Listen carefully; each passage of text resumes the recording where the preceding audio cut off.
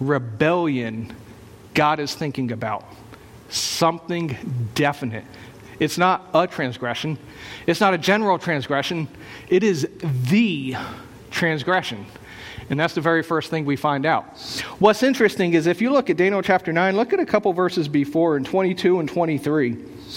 Angel Gabriel comes to speak to Daniel, and Angel Gabriel says, I am come forth to give thee skill and understanding. And then he says in verse 23, for thou art greatly beloved, therefore understand the matter and consider the vision.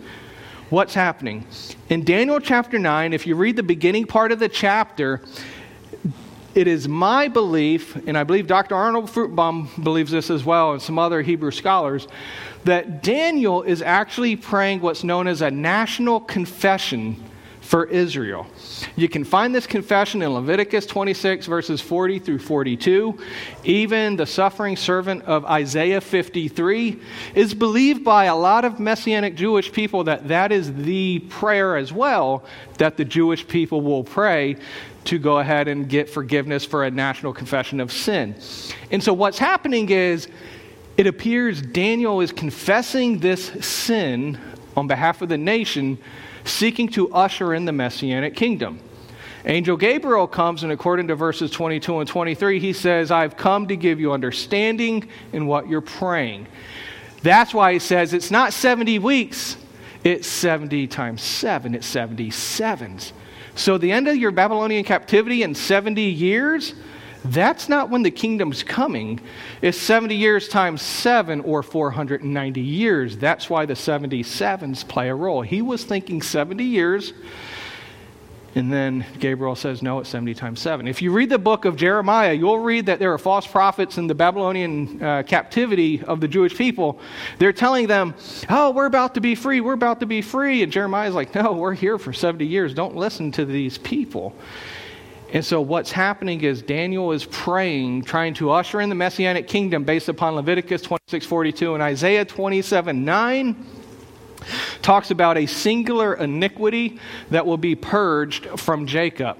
And a lot of people believe this national confession is part of that ushering it in.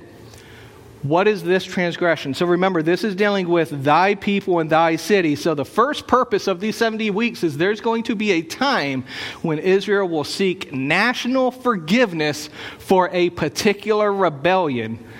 And that rebellion would be known as the unpardonable sin. If we know anything about the Jewish people, the remnant, and what happened with the kingdom, we have got to understand the unpardonable sin. That is one of the most pivotal moments in Jewish history, in eschatology. If we get the unpardonable sin wrong, none of the Messianic kingdom prophecies really make sense, or even these things. So that's the first thing.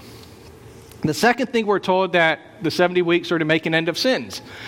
The word sins here is plural. It's not one sin. It's not sins in general. It's plural. All sins, or the sin nature. When it says to make an end up, it means to seal up or to stop permanently, to stop it for good. That's what the Hebrew word means. Remember, this is talking about thy people. This is talking about the Jewish people. And so what we're being told here is there's going to be a time during these 70 weeks, these 490 years after the 70 week, that the sins of the Jewish people will cease. Let me elaborate on that. Let's see, where are we at? So they will completely remove the sin nature from all Jewish people at the completion of the 70th week. Jeremiah 31. Jeremiah 31 is one of the parts that talks about what's known as the New Covenant. A lot of people misunderstand the totality of the New Covenant.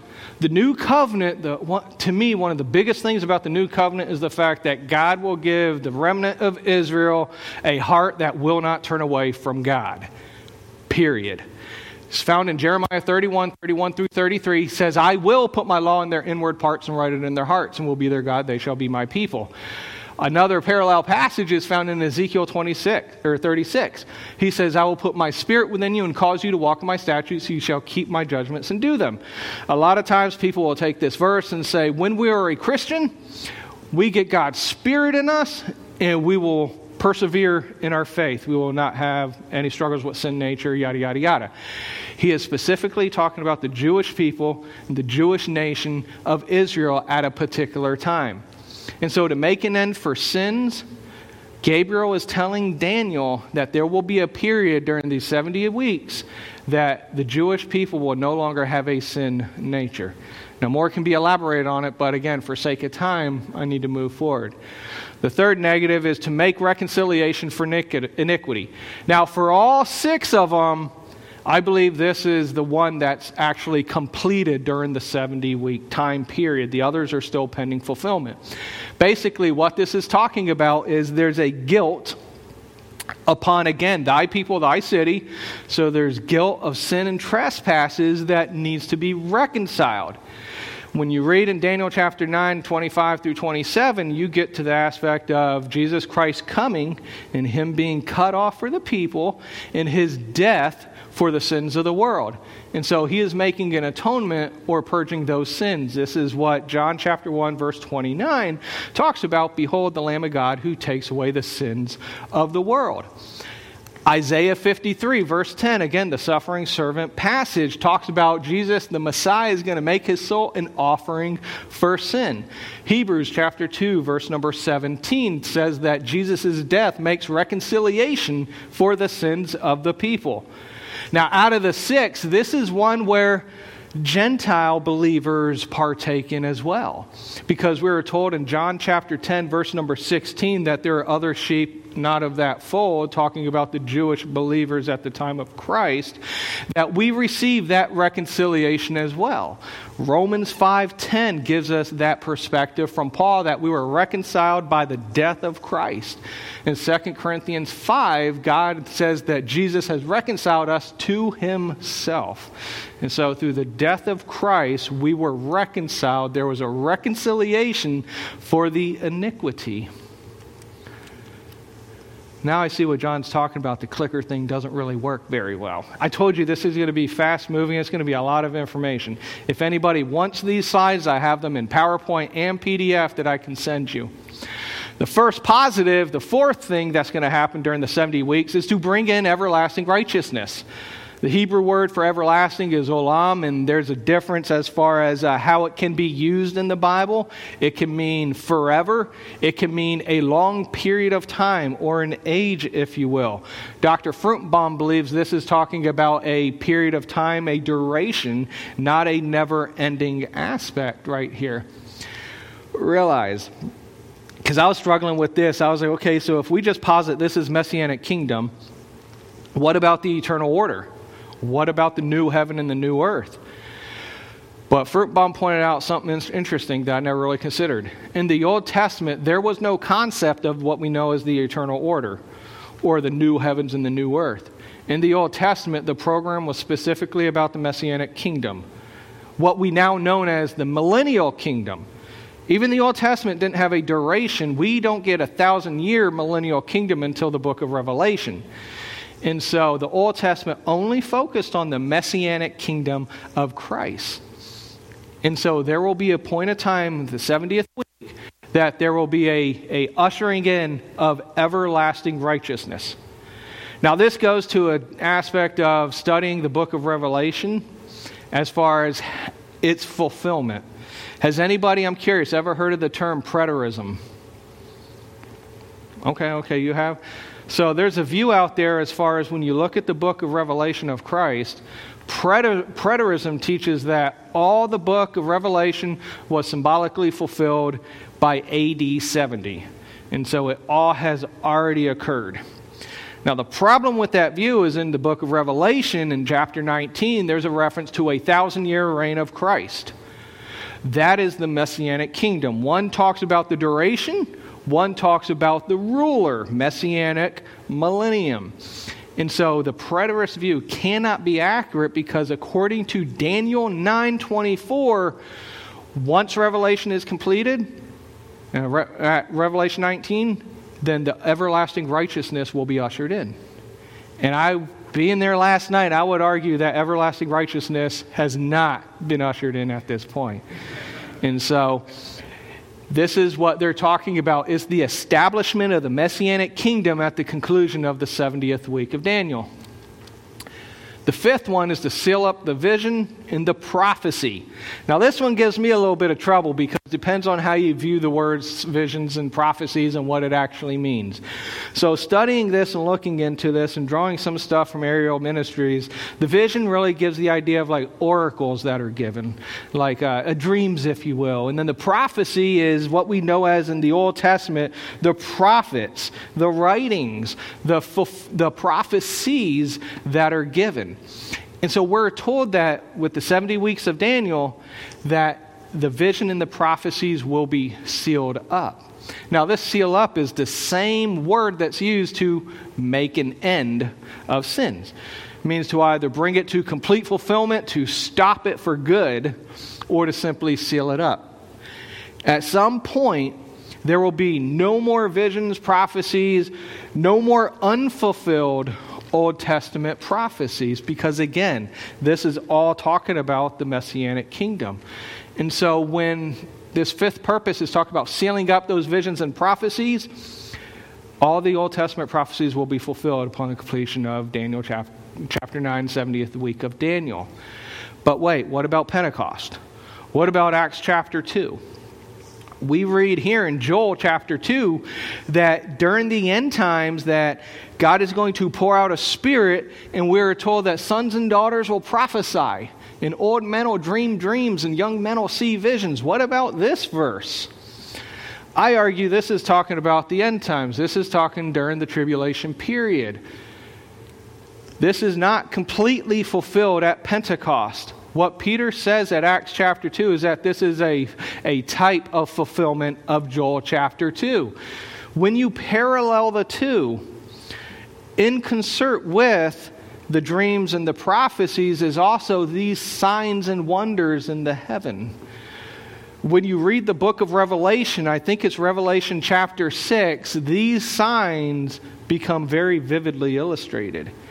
And so these signs of the heavens and the earth, the blood and the fire, pillars of smoke, and all these things, they're going to come before the great terrible day of the Lord, or I would argue the second half of the tribulation period. So it can't have occurred yet, because I believe during the tribulation period these things will be coming out, and we'll look at it in a few verses here in a moment. But also the prophecies, there's still some unfulfilled Old Testament prophecies. One of the biggest one is the Messianic kingdom has yet to be established. And so once that is established, it will be sealed up at that point. And so that's what we're talking about with the fifth purpose. The sixth one is actually probably the most debated amongst scholars. The sixth purpose is to go ahead and anoint the most holy. Anoint is to consecrate or set apart for holy purposes. Now the question is, what is the most holy? These are 6 ideas as far as what is the most holy being referenced here. Is it Christ? Is it the Holy of Holies part in the Temple of Jerusalem? Is it specifically the fourth temple as a whole? I would lean towards it's the consecration of the fourth temple in the Messianic kingdom. I think that's the view also that Fruitbaum holds, and that's probably why I hold it. But whatever view that's held, what we do know is the fact that a part of Jerusalem, thy people and thy city, will be anointed and prepared for Christ to rule on his Messianic kingdom, on his throne. And so that is the sixth purpose of the 70 weeks of Daniel. Now I bring this aspect up. This has to be completed, I would argue, before day 1335. And what do I mean by that? If you were to turn to Daniel chapter 12 real quick, Daniel chapter 12, you will read in verse number 12, or we'll start in verse 11. And from the time that the daily sacrifice be taken away, and the abomination that maketh desolate set up, there shall be 1,290 days. Blessed is he that waiteth and cometh to the 1,335 days. So there's 2 days that are being referenced, 1,290 and 1,335. Now, if you do your math based upon Jewish reckoning of their months, they reckon their months on 30 days. They do it with a lunar calendar, if you will. And so 30 days would actually equate to 1,260. 1,260 is 3.5 years. And so that's the Great Tribulation period. That's the second half of the tribulation period. He says the 1,290th day. So after that 3.5 year period, there's a 30-day span of time which the most holy is, I would argue, being anointed at that point. But then when you get to day 1,335, that is 75 days from that 1260, the 3.5 years. That is 75-day interval. I believe that is when the Messianic kingdom actually begins at that point. So what happens in this span of time between 1260 and 1335? What happens in these 75 days? Well, we have the destruction of the abomination and desolation. Satan is bound in the bottomless pit. You have the false prophet and the Antichrist cast in the lake of fire. You have in Matthew 25 the sheep and the goat judgment. I would put that specifically. And then you have the fourth temple being anointed for Messiah to take his rightful place on the throne.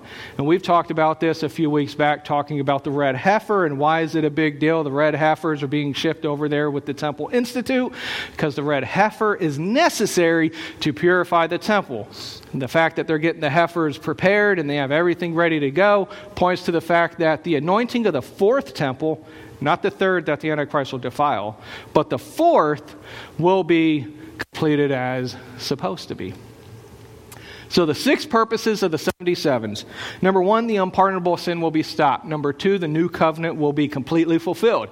Number 3, the death, burial, and resurrection reconciled the Jewish people and all people because he made reconciliation for sins of the world. Number 4, the age of righteousness, or i.e. the Messianic kingdom, will be established. The divine revelations, visions, and prophecies will end up ceasing. And the fourth temple will be anointed for the ruling of Christ on his throne. These are the purposes of Daniel 9:24. So then, a fun question I always like to entertain is, when will Jesus Christ return? A lot of us already know the answer to this, simplistically speaking. Jesus Christ will return when the national leadership of Israel believe in him as the Messiah and call for his return. What does this look like based upon systematic theology? Eschatology. What does this look like according to Scripture, line by line? Well, first we see in Matthew chapter 12, the unpardonable sin was committed. The national Jewish leadership rejected Jesus as the Messiah on the basis of being demon-possessed by Beelzebub, and therefore he said that sin is not forgivable in this generation, in this age. So, they have this unpardonable sin. The iniquity of Jacob has to be purged to finish the rebellion. This is what it's talking about. Jesus Christ says that you will not see me again until you acknowledge me as Messiah. Blessed is he who comes in the name of the Lord. Then from there we get Zechariah chapter 13 verses 8 and 9. It says it'll come to pass in the land that 2 parts will be cut off and die, but the third will be left, and I will bring the third through the fire. What is he talking about here? In context, during the tribulation period, Scripture records that 2/3 of the Jewish people will die.